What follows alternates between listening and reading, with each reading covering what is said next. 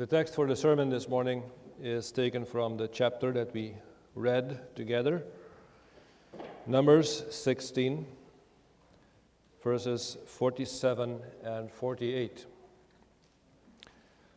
Let's read that again. Numbers 16, 47 and 48. Then Aaron took it, that's the censer, as Moses commanded, and ran into the midst of the assembly. And already the plague had begun among the people. So he put in the incense and made atonement for the people. And he stood between the dead and the living. So the plague was stopped. Beloved congregation of the Lord Jesus Christ, it's a powerful image if you try to think yourself into that situation. Aaron, the priest, with a censer in his hand, making atonement for God's people. And then, as the text says, he stood between the living and the dead. People were dying every second. And then he stood there, and it says the plague stopped. It's a very dramatic event in the history of God's people. It's a unique event also because in this one situation, you see two aspects of God's character, two realities at once. You see God's wrath displayed, people dying as a punishment on their sin, and also God's mercy on display because the Lord provides a high priest who can pray for the sinners.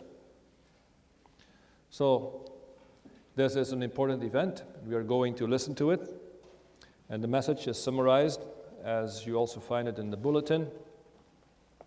See the high priest standing between the living and the dead. And then three aspects come to us from the text: why he needed to intercede so urgently, how he interceded decisively, and that God accepted his intercession immediately.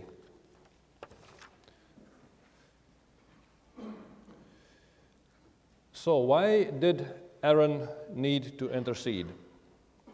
Well, it's quite obvious from the text. It says the plague had begun among the people. That is why he needed to intercede. But of course, we need to understand then why was there a plague? And we read it from the chapter. That was a long chapter. So let's just summarize the events quickly to get into it. The day before, an important man from the tribe of Levi, his name was Korah, had started a rebellion against Moses and Aaron. With him were a few other men from the tribe of Reuben, Dathan, and Abiram. These three were the leaders of the rebellion against Moses and Aaron. But they were not the only ones. We read that 250 men of renown, community leaders, important men among God's people, were involved as well. So this was quite something. The most important men among God's people rose up against Moses and Aaron. And they told them, why do you have to be our leaders? Are not all the people holy? We are all the Lord's people. Why should it always be you who lead us? And why should it always be Aaron who works in the temple, in the tabernacle? Why have you appointed yourselves to be our leaders? Now, this was a lie, of course. Moses and Aaron had been appointed by the Lord. In other words, as Moses pointed out to them, they were not just opposing Moses and Aaron, they were opposing God and his ordinance. Now, you know how the rebellion ended. The day before, terrible things happened. The Lord's anger burned against these men. Korah, Dathan, and Abiram and their families were swallowed. and the other 250 men were consumed by fire from heaven. Imagine the mood among God's people at the end of the previous day. If you went around the camp, no doubt you would hear crying and wailing and people being in distress because so many families had lost a husband and father. And you would expect that the people would be remorseful, that they would recognize, well, this was terrible, but it happened because we sinned against the Lord. We rebelled against Moses and Aaron, our leaders who had been appointed by the Lord. And the Lord has clearly shown that Moses and Aaron are our leaders and we should listen to them. The last thing you would expect is another rebellion. You would think that they had learned their lesson. But the next day, that is what happened.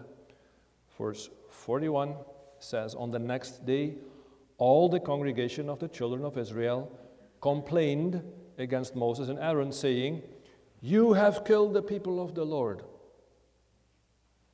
You get the picture? And think about it from the position of Moses and Aaron. And you have these thousands of people coming at you, angry, threatening, shouting accusations. You guys have killed our leaders. Must have been a terrifying experience for Moses and Aaron. So what do? They turn to the tent of meeting, their only place of refuge. They flee to the Lord. And then the Lord intervenes. All of a sudden there is the cloud of the Lord comes over the tent, covers it, and the glory of the Lord appears, it says. The Shekinah. The glory of the Lord, something awesome, the shining brightness symbolizing that the Lord himself is present.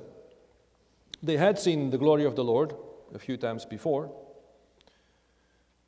For example, on the day the tabernacle was finished, the people saw the glory of the Lord coming down on the tabernacle. Wonderful sign. The Lord is present. Today, they again see the glory of the Lord coming down, but now it's terrifying. The Lord intervenes. It's encouraging for Moses and Aaron. The Lord is on our side, but for the people it is terrifying. And you can just imagine that they stagger back when they see the glory of the Lord. And this time the Lord says to Moses, get away from this assembly, I want to kill them all at once. And the text says that Moses and Aaron fall face down, which means that they try to pray for God's people. Hopefully the Lord will not kill the people. But this time, the Lord continues. As soon as the Lord has spoken, the judgment begins. And you can imagine Moses watching in horror as he watches the people. He sees people falling down one after the other. Rows of people just falling down and dying. The plague has started. He realizes immediately what's going on. The plague has started. So Moses, he realizes what is happening and he tells his brother Aaron, quick, take your censer, put incense in it, along with fire from the altar, and hurry to the assembly to make atonement for them. Wrath has come out from the Lord. The plague has started. Now, I'd just like to explain to the children in the congregation what a censer is. Perhaps you know, but perhaps you don't. You know what a censer looks like? Ever seen such a thing? If you go to a Roman Catholic church today, you might see a censer that looks like a pot, and there is smoke coming out of it, and the priest will swing it like this. Maybe you've seen it on TV. That is a censer. But probably the kind of censer that Aaron had was more like a frying pan. You know, when your mother has a frying pan in the kitchen? That was the kind of thing that Aaron had. Frying pan, sort of, a beautiful one. And what he would do, he would put incense in it, kind of herbs, that smell nicely when you burn them. And that is how they would work in the tabernacle. So, think that was what Aaron had to do. He quickly gets his censer, that pan, puts incense in it, gets some fire from the altar, and then runs to the people, past the bodies of the people who have died already, and there he stands in the middle of the crowd. There he stands, and then he lifts up that censer, and he prays for God's people. He makes atonement for them. And then the plague stops. No more deaths, but the number of the dead is terrible. 14,700 people have died. In how many minutes? It's hard to say. 10 minutes? 15 minutes? Plus the 250 who had died on the previous day. Now, before we continue, there are two things that we learn here. The first thing is this: God's wrath is real. It was not the first time that thousands of people had died because they rebelled against the Lord. It had happened at Mount Sinai with the story of the golden calf. It would not be the last time either. This teaches us, to use the words of Lord's Day 4, that God is terribly displeased with our sin. Therefore, the Catechism says, He will punish them by a just judgment, both now and eternally. The wrath of God is a reality. It's not a popular idea in our time. Many people, also Christians, prefer to think of God as a very friendly old man who will never hurt anyone. But God's word tells us that God is terribly displeased with our sin and that He will punish it by a just judgment. And the Bible tells us that God's wrath will again be witnessed one day in the future, the day of judgment. On that day, God's wrath will be poured out on all who have sinned against Him and who have not found refuge in the God-appointed Savior. Does that mean that we have to go through life terrified because there is the wrath of God? No. As Christians, no. The Apostle Paul says, God did not appoint us as Christians to suffer wrath, but to receive salvation through our Lord Jesus Christ. 1 Thessalonians 5 verse 9. We are not appointed to suffer wrath, but salvation. That is what we will receive through Jesus Christ. But then we indeed have to put our faith in Jesus Christ as the only Savior. Without Christ, people are under God's wrath and need to be saved. That is why we have our evangelistic duty. That is why we send out missionaries. So that's the first lesson. God's wrath is for real. Second lesson is this. People, even the people of God, have a tendency, apparently, to commit the sin of complaining. Other translations have the word grumbling. The people grumbled against Moses and Aaron. That was the thing. Why was the Lord angry with His people? Because of their complaining against Moses, Aaron, basically because of their complaining against God's will. The word is complaining or grumbling is mentioned several times. Verse 11, Moses tells Korah, "Therefore you and all your company are gathered together against the Lord. What is Aaron that you complain against him?" So they were complaining. That was the problem. Then again, 41. On the next day, all the congregation of the children of Israel complained against Moses and Aaron, or grumbled against Moses and Aaron. That was the problem. They were grumbling. Now, you might say, okay, I think I've heard that before, that the Israelites were a bunch of grumblers. They were never satisfied with what the Lord gave them. And thankfully, we today are not like that. Well, I hope so. And I really hope that we would be less inclined to complain or to grumble than the Israelites. But if you read 1 Corinthians 10, the Apostle Paul refers to this event, and then he writes to the Corinthians, these things occurred as examples to keep us from setting our hearts on evil things as they did. 1 Corinthians 10, verse 10, and then verse 11, he says, these things happened to them as examples and were written down as warnings for us, on whom the fulfillment of the ages has come. So Paul, at least for the Corinthians, thought that they might have the same problem, that they might grumble, complain against the way the Lord has organized things. So let's be warned. Let's watch ourselves that we do not follow the example of the Israelites by becoming grumblers, complainers.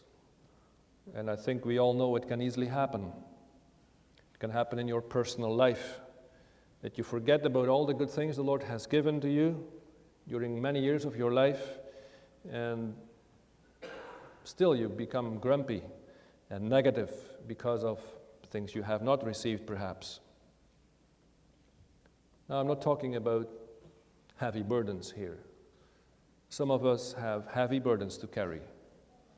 And then we may pray to the Lord for strength. And that is not grumbling. That is crying out to the Lord and asking for strength. I'm talking now, and Paul is talking about having it good, experiencing the blessing of the Lord, being part of the Lord's community, and then becoming selfish and grumble because you have not received a certain position or whatever it may be. Yes, grumbling also happens in the church. We can easily forget the good things the Lord has given us, even in our own local church, where we grew up, taught the gospel, trained in the Christian life, fellowship with believers, worship God every Sunday. It's so rich, it's such a blessing. But we can easily ignore that and focus on a few things that we do not like. Perhaps a decision the consistory made, perhaps a decision the synod made, and then we can become all negative about the church. And again, there's no denying a consistory can make mistakes, and synods can make mistakes too. There are many examples in the church history. But that does not give us the right to become complainers and grumblers. Our text teaches us that grumbling is a serious sin, because you do not just complain about what people are doing, but what God is doing. And God knows what is in the heart. So let us examine ourselves. Paul says this thing is in the Bible as a warning for us. So let's examine ourselves, that we should be thankful and not give in to an inclination to complain or grumble. We can all ask ourselves this question. Whatever my situation is, am I thankful, really thankful, for every good gift which the Lord has given me in my personal life, in church life? The Apostle Paul calls on believers to sing and make music in your heart to the Lord, always giving thanks to God the Father for everything in the name of our Lord Jesus Christ. I guess we have to examine our hearts. Is that what's going on in my heart? What's the dominant feeling in my heart, usually during the day? Am I indeed thankful for the many blessings, or am I downcast because something doesn't go well? So that is a first lesson from this passage. Now we need to move on, of course, to the second point. And now we are going to pay attention to these words in verse 47. Then Aaron took it as Moses commanded, and he ran into the midst of the assembly. The plague had begun. And then he put in the incense and made atonement for the people. I'd like you to focus for a moment on this old man. If you calculate his age, he must have been between 90 and 100 years by now. Have you ever seen an old man like that running? Well, they say there are a few very old men who still run the marathon. But that's so exceptional that they will actually show it on the TV news. So this is exceptional. An old man, more than 90 years old, the text says, then Aaron took it as Moses commanded, and he ran into the midst of the assembly. What does that tell you? It tells you that Aaron knew that lives were at stake, and he wanted to save as many lives as he could. Now that in itself is quite something. These people that were dying now, shortly before, wanted to kill Aaron and Moses. There was a rebellion, and they said, you guys have killed our leaders. And Aaron's life was in danger. And then the Lord intervened. If I was Aaron, I don't know, but I might have thought, okay, they wanted to kill me. Now the Lord is coming here with his judgment. That's a good thing. Let the Lord do what he wants to do. I'm not sure that I would have run with that censer, but Aaron does. And Aaron, in doing so, is a perfect picture of the Lord Jesus Christ. We see him here fulfilling the role of the high priest for the people of God as an intercessor. What does he do? He offered the incense, it says, and made atonement. A few words about that. Incense, you know there was an altar of incense in the tent of meeting, a small altar, about the size of a baptismal font like that over there. And every day, Aaron's task was to burn incense on the altar in the morning and in the evening. And that would give the place a sweet-smelling aroma. But also that incense, when the smoke went up, it symbolized the prayers of God's people. That's why we sang from Psalm 141, hasten, Lord, hear my supplication. Oh, let my prayer like incense rise. So Aaron offered incense. Prayer goes up to God, and he makes atonement for God's people. Atonement, you know that word? It means one party is offended, the Lord, and the other party makes atonement by giving a sacrifice, and then the relationship is restored. The usual way of making atonement was by way of an animal sacrifice. For example, on the Day of Atonement, that's what they would do. Bulls and goats would be sacrificed for the sins of God's people. But obviously on this day, there is no time to be wasted, no time to get a goat or a bull and slaughter the thing as quickly as possible. So Moses says, just take incense and make atonement for God's people. Now, we live in the time of the New Covenant, and we do not have censers in church anymore. The Roman Catholic Church still has it, but we do not. We still have a high priest, though, and that is the message for us for today. When you see Aaron at work, we as Christians need to elevate our thoughts and think of the Lord Jesus Christ in two ways. When you see the old man running as fast as he can, eager to make atonement for the people who wanted to kill him earlier, we see Jesus Christ displayed. You know that he too was rejected by his own people. They hated him, they refused to accept him as the Savior, and in the end they put him on a cross and they really killed him. There was a difference. Aaron's life was saved by God. He did not have to die. Jesus was the Son of God. He was appointed to become the sacrifice for his people. He had to die. And he died willingly. That is how Aaron gives us a picture of Christ. Jesus Christ was as willing as Aaron to go and become the intercessor for God's people. And when he was on the cross, he still prayed, "Father, forgive them, for they do not know what they are doing." And then when you see Aaron standing there with that censer in his hand, praying for God's people, we need to think of Jesus Christ, brothers and sisters, who is ministering for us today as we speak. Think of your great high priest in heaven. Think of him standing in the center of the throne in heaven, as we read in Revelations 5.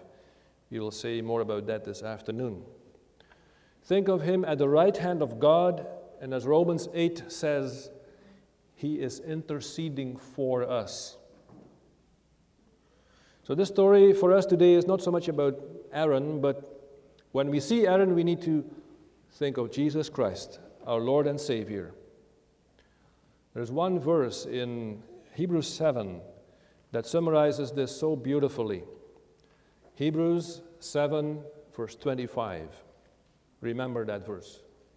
Hebrews 7, verse 25. It says this: "He is able to save completely those who come to God through him, because he always lives to intercede for them." Isn't that beautiful? He is able to save completely those who come to God through him, because he always lives to intercede for them. That is our God-given high priest, our intercessor. Like God gave Aaron to his people Israel, so the Lord has given his Son Jesus Christ to you and me. And he always lives to intercede for us. What are we to do then? Well, nothing more basically than to put our faith in him. Not to reject him, not to turn our backs on him, but to honor him and to always go to him in prayer. And may I ask you, if you do that, are you in the habit of going to God, knowing that on the right hand of God you have your intercessor, Jesus Christ, so that you can ask whatever you need, for forgiveness of sins perhaps, for something you have done. Perhaps already this morning you said something nasty to somebody in the family. Well, you need forgiveness of sins for that. But you do have somebody interceding for you with God. Maybe you need help for your troubles. Whatever the case may be, we live under an open heaven. And like the Israelites could go to Aaron and ask him to pray for them, so we can go to Jesus Christ. We have access to God through our beloved Savior, Jesus Christ, who is able to save completely those who come to God through him. Are you using that privilege? I hope so. We come to the last aspect. Verse 48. "And he," that's Aaron, "stood between the dead and the living, so the plague was stopped." Again, what a powerful image. Do you see him there? Aaron, standing between the living and the dead with that censer in his hand, smoke going up to make atonement with the Lord. It's a gruesome image because there are dead people all over the place. There are different interpretations as to exactly what it looked like. Some commentators would say you have Aaron there, and then some living, some dead, some living, some dead, intermingled. Others would say, well, you have Aaron here, and then you have the dead on one side and the living on another side. And others would even say, we have to imagine that Aaron was standing there, facing the glory of God, facing the tabernacle, and then before him were all those who had already died, and behind him were those who were still alive. So he sort of acted as a shield to protect God's people from judgment. Well, we cannot know for sure how it was, how he was positioned. The Bible doesn't explain it fully, but what the Bible does explain is the effect of his work. When Aaron made atonement, the plague stopped. One moment people were still dying by the hundreds. The next moment, when Aaron started to do his intercession work, all of a sudden it was over. And whoever was still alive at that point, his or her life was spared. Again, I'm going to draw two lessons from this for us today. What do we see here? Well, one thing we see very clearly is how eager the Lord is to accept the prayer of the high priest. God didn't wait a minute to stop the plague. Immediately, God responded to the prayer of the high priest. Amazing speed. When Aaron lifted up that censer and the incense started to go up to the Lord stopped the plague. And the amazing thing is also this, that the people had not repented or something. It was not that they had come, they didn't even have time, of course. Regardless, whether they repented or not, what the high priest did, that was the main thing, and that is what the Lord listened to. So what you see here is a beautiful illustration, a real life illustration of what the Bible says about God's compassion. Psalm 30, verse 5. His anger lasts only a moment, but his favor lasts a lifetime. So, yes, there is God's anger. There is his wrath. It was on display on that day. But the Bible says his anger lasts only a moment, his favor lasts a lifetime. God is not out there to try and judge as many people as possible. God does not desire the death of the sinner. What God desires is that the sinner would repent and be saved. Isaiah 55, verse 5, another beautiful one. Let the wicked turn to the Lord, and he will have mercy on him. He is quick to forgive. He is quick to forgive. Psalm 103, verse 8, we always read that after Lord's Supper, so you know it well. The Lord is compassionate and gracious, slow to anger, abounding in love. Slow to anger, quick to forgive. So yes, we have a holy God and his wrath is for real. We spoke about that in the first point. But our God is also a compassionate God who is quick to forgive. He does not desire the death of the wicked. He desires to bless us, forgive us. Remember that, always. Also when you have sinned against the Lord. Sin, the Lord takes sin seriously. It terribly displeases him, we confess in the Catechism. But remember that the Lord, in his mercy and love, has provided a way for atonement. And he has provided a high priest who will pray for us, and then God will listen. That's the second lesson. The first was God is quick to forgive. The second is, the way God does it is by giving us a high priest who prays for us. For the Israelites, it was Aaron. His right to the priesthood had been questioned. Now he is being vindicated. That's also an effect of this story. The whole people of Israel could now very clearly see that it wasn't Korah, it wasn't Abiram. Really, the one God listens to is Aaron. When he lifts up that censer, the plague stops. Wow.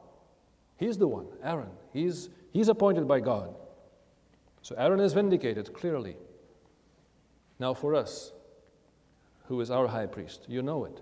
It's the Lord Jesus Christ. He has given himself as sacrifice for us. And in that way, he has proven himself to be the real high priest. And now that he is in heaven with God the Father, when he prays, the Father listens. When he makes atonement, punishment is stopped. When he intercedes, the gates of hell are closed, the gates of heaven swing open.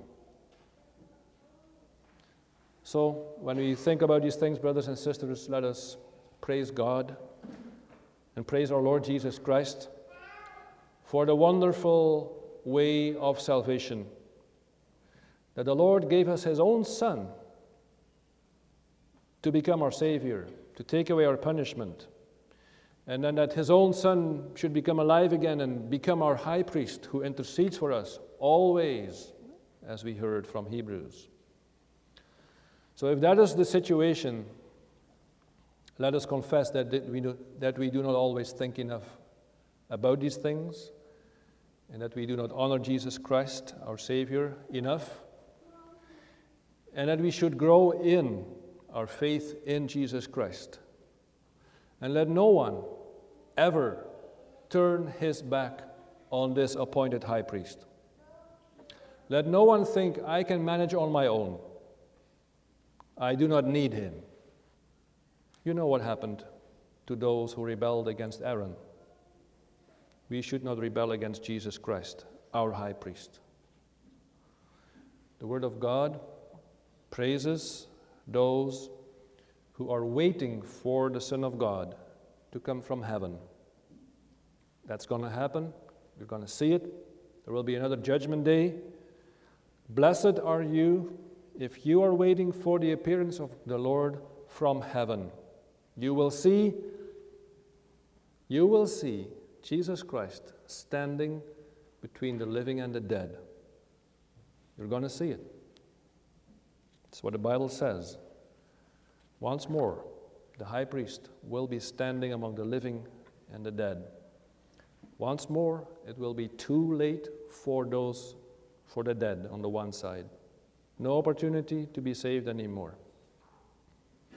And once again, those on the other side, they will praise God and acknowledge that they were saved only by the grace of God. Congratulations, if you look forward to that day, in the faith that you will be found among those who belong to Christ. And do not lose your connection to him. Keep it warm, keep it alive every day. Connect with your high priest in heaven. So, I hope that this week you will think back a few times of the old man running with his censer to save as many of God's people as possible. And I hope that then you will lift up your thoughts to Jesus Christ in heaven, where he is at God's right hand, interceding for us always. You know what he did to earn that position. Cling to him, and do not lose the privilege that his work brings to you. Amen. Let us sing from hymn 28, stanza 5 and 7. Christ Jesus, full atonement made, and brought to us salvation. Each Christian therefore may be glad and build on this foundation. Hymn 28, stanzas 5 and 7.